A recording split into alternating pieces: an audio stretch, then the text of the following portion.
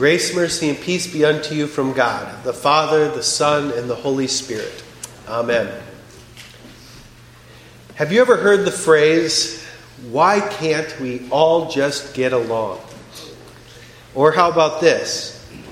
All we are saying is give peace a chance.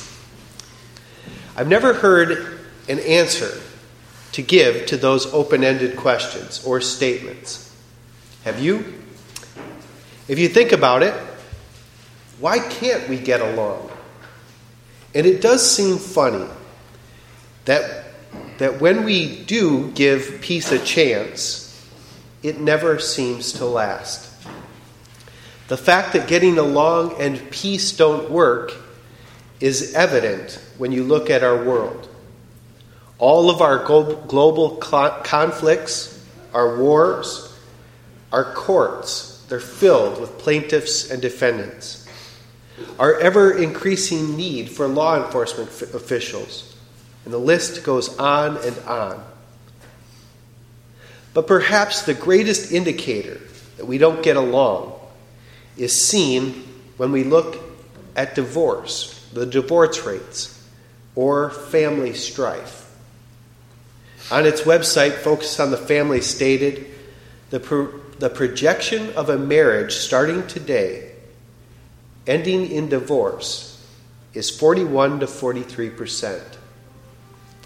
It is evident everywhere we look, even in our homes, even in our church. People just don't get along. The only answer that is possible for all of the strife in this world is sin. Now, some might think that's too simple. I think if we get the right leadership in office, I think that if a couple really, really loves each other, I think that if we would just have listened to John Lennon in the 60s, I think that if we gave peace and love a chance, everything would be just fine. Well, the truth of the matter is, you can't legislate peace and love. It's hard to reproduce warm, fuzzy feelings when you've seen your spouse at their worst.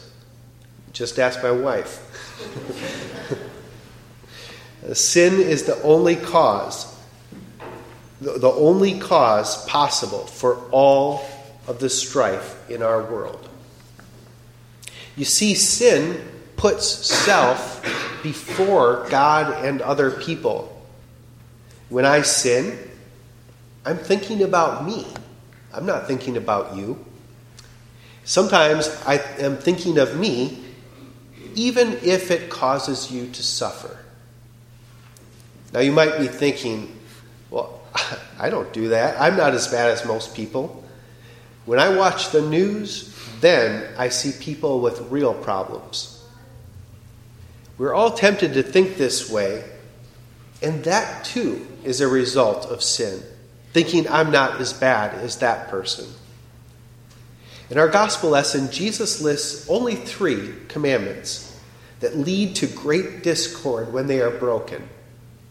He lists the 5th commandment, you shall not murder, the 6th commandment, you shall not commit adultery, and the 8th commandment, you shall not give false testimony against your neighbor.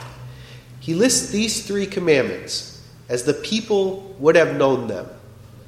And then he shows us the full meaning of each commandment. Now this is where we start to get uneasy.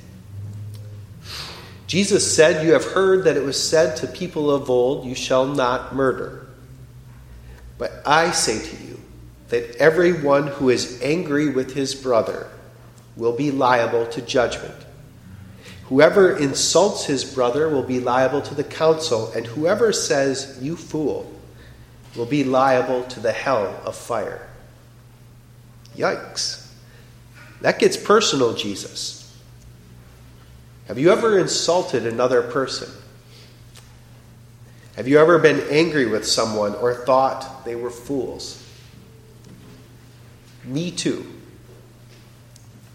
What Jesus did is shows us that we are part of the problem.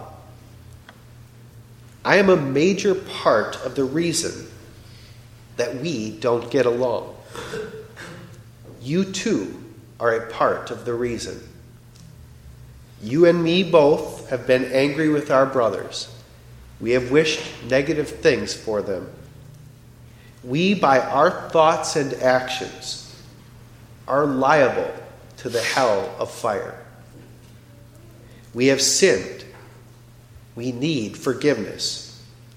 We need to ask forgiveness to both Jesus and to the people that we have been angry toward. And this is not easy. It's like picking up a cross and following Jesus. Jesus said, "You have heard that it was said, 'You shall not commit adultery.' But I say to you that everyone who looks at a woman with lustful intent has already committed adultery with her in his heart." Jesus is saying if you look at anyone with lustful intent, you've committed adultery. This means that if you desire to use someone or the thought of someone sexually for your own gratification, you have committed adultery. This includes pornography, our thoughts, our fantasies. But you might be thinking, but Pastor, everybody has done this. Everybody has had sexual thoughts and fantasies. That's the point. Jesus shows us that we are all guilty of breaking the law.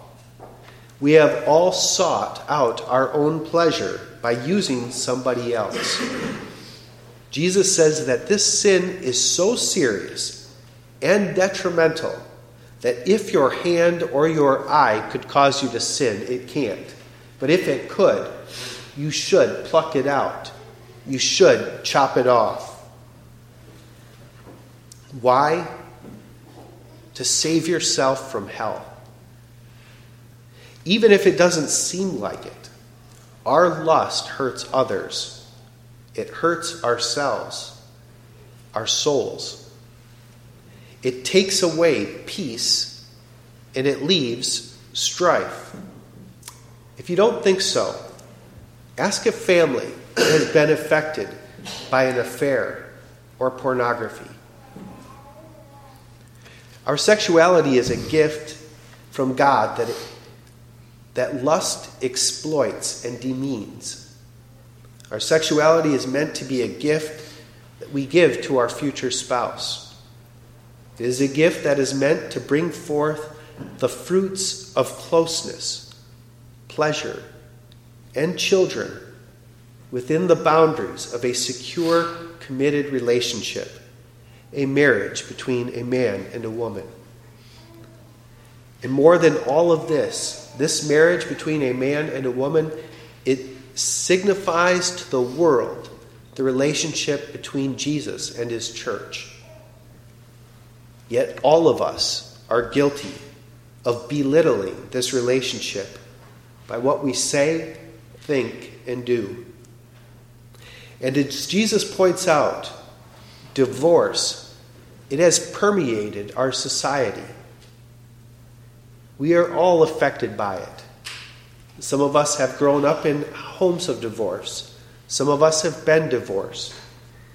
Some of us who have had friends who have been divorced. It happens. And we all need Christ. Jesus said, it was also said, whoever divorces his wife, let him give her a certificate of divorce. That's in the law of Moses. But I say to you that everyone who divorces his wife except on the ground of sexual immorality, and that applies for wife and husband, makes her commit adultery. Whoever marries a divorced woman commits adultery.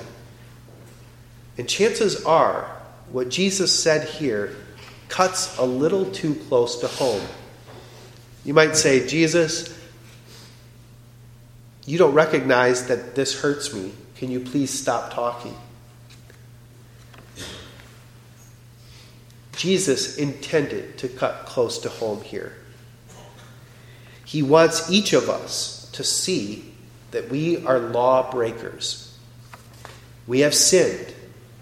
He wants us to see that the reason that we can't get along is partly because of us. I could go on and show how Jesus points out our guilt by breaking the 8th commandment as well, but I think that we get the idea. We have sinned. The scriptures say the wages for those sins is death. We admit this when we confess on Sunday mornings. I deserve nothing but temporal and eternal punishment. Okay, you might be thinking, okay, I get it. I'm a sinner. What does Jesus get from proving that I'm a part of the problem? What does he get from cutting me like this? He gets to save you. Matthew 5:17, Jesus said, "Do not think that I have come to abolish the law or the prophets. I have not come to abolish them, but to fulfill them." Jesus fulfills the law that we break. And Romans 13 says, "For the commandments, you shall not commit adultery, you shall not murder, you shall not steal, you shall not covet. Any other commandment are summed up in this word: you shall love your neighbor as yourself." Love does no wrong to a neighbor, therefore, love is the fulfilling of the law. But Jesus says, "I have come to fulfill the law." And he did. You see, Jesus, God's Son, is love incarnate. Love in the flesh. He alone fulfilled the commandments that we break. We need God's love. We need God's Jesus. When we look at God's law, we see that we are part of the problem, that we don't get along. We are part of the reason there is no peace. We have failed, and we have earned the wages of sin, which is death. We need a Savior to reach right in to the pit of death and bring us back from the brink. We need God's love for us in Jesus. Romans 6 does say that the wages of sin is death. But thanks be to God, it doesn't stop there. It also says, "But the free gift of God is eternal life in Christ Jesus our Lord." This is a gift that we want instead of the wages we've earned. This is the one case where all of us need to take a handout. God has given us a gift when we deserved punishment. And when we receive this gift that we never could have earned, it changes us. We're humbled. It softens our hard edges. It humbles our proud hearts. This gift helps us to look at others with eyes that are less prideful. I'm not looking down on him. I'm not looking down on her. I've suffered the same things. We're no longer so quick to blame, and we are a little quicker to forgive. We are a little slower to defend ourselves, and we are a little more ready to admit our own fault. God's gift of Jesus displayed in his death and resurrection, it makes a world of difference. For those who trust in Jesus, there will be a day when we not only get along, but a day when we love without limits. In Jesus, there will be a day when giving peace a chance will seem like a silly expression, because peace will be a way of life. That's awesome.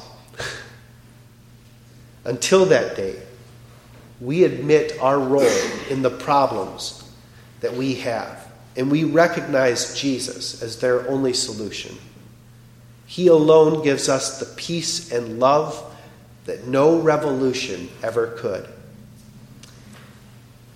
And now, let the peace that surpasses all understanding guard your hearts and minds in Christ Jesus until he returns for you. Amen.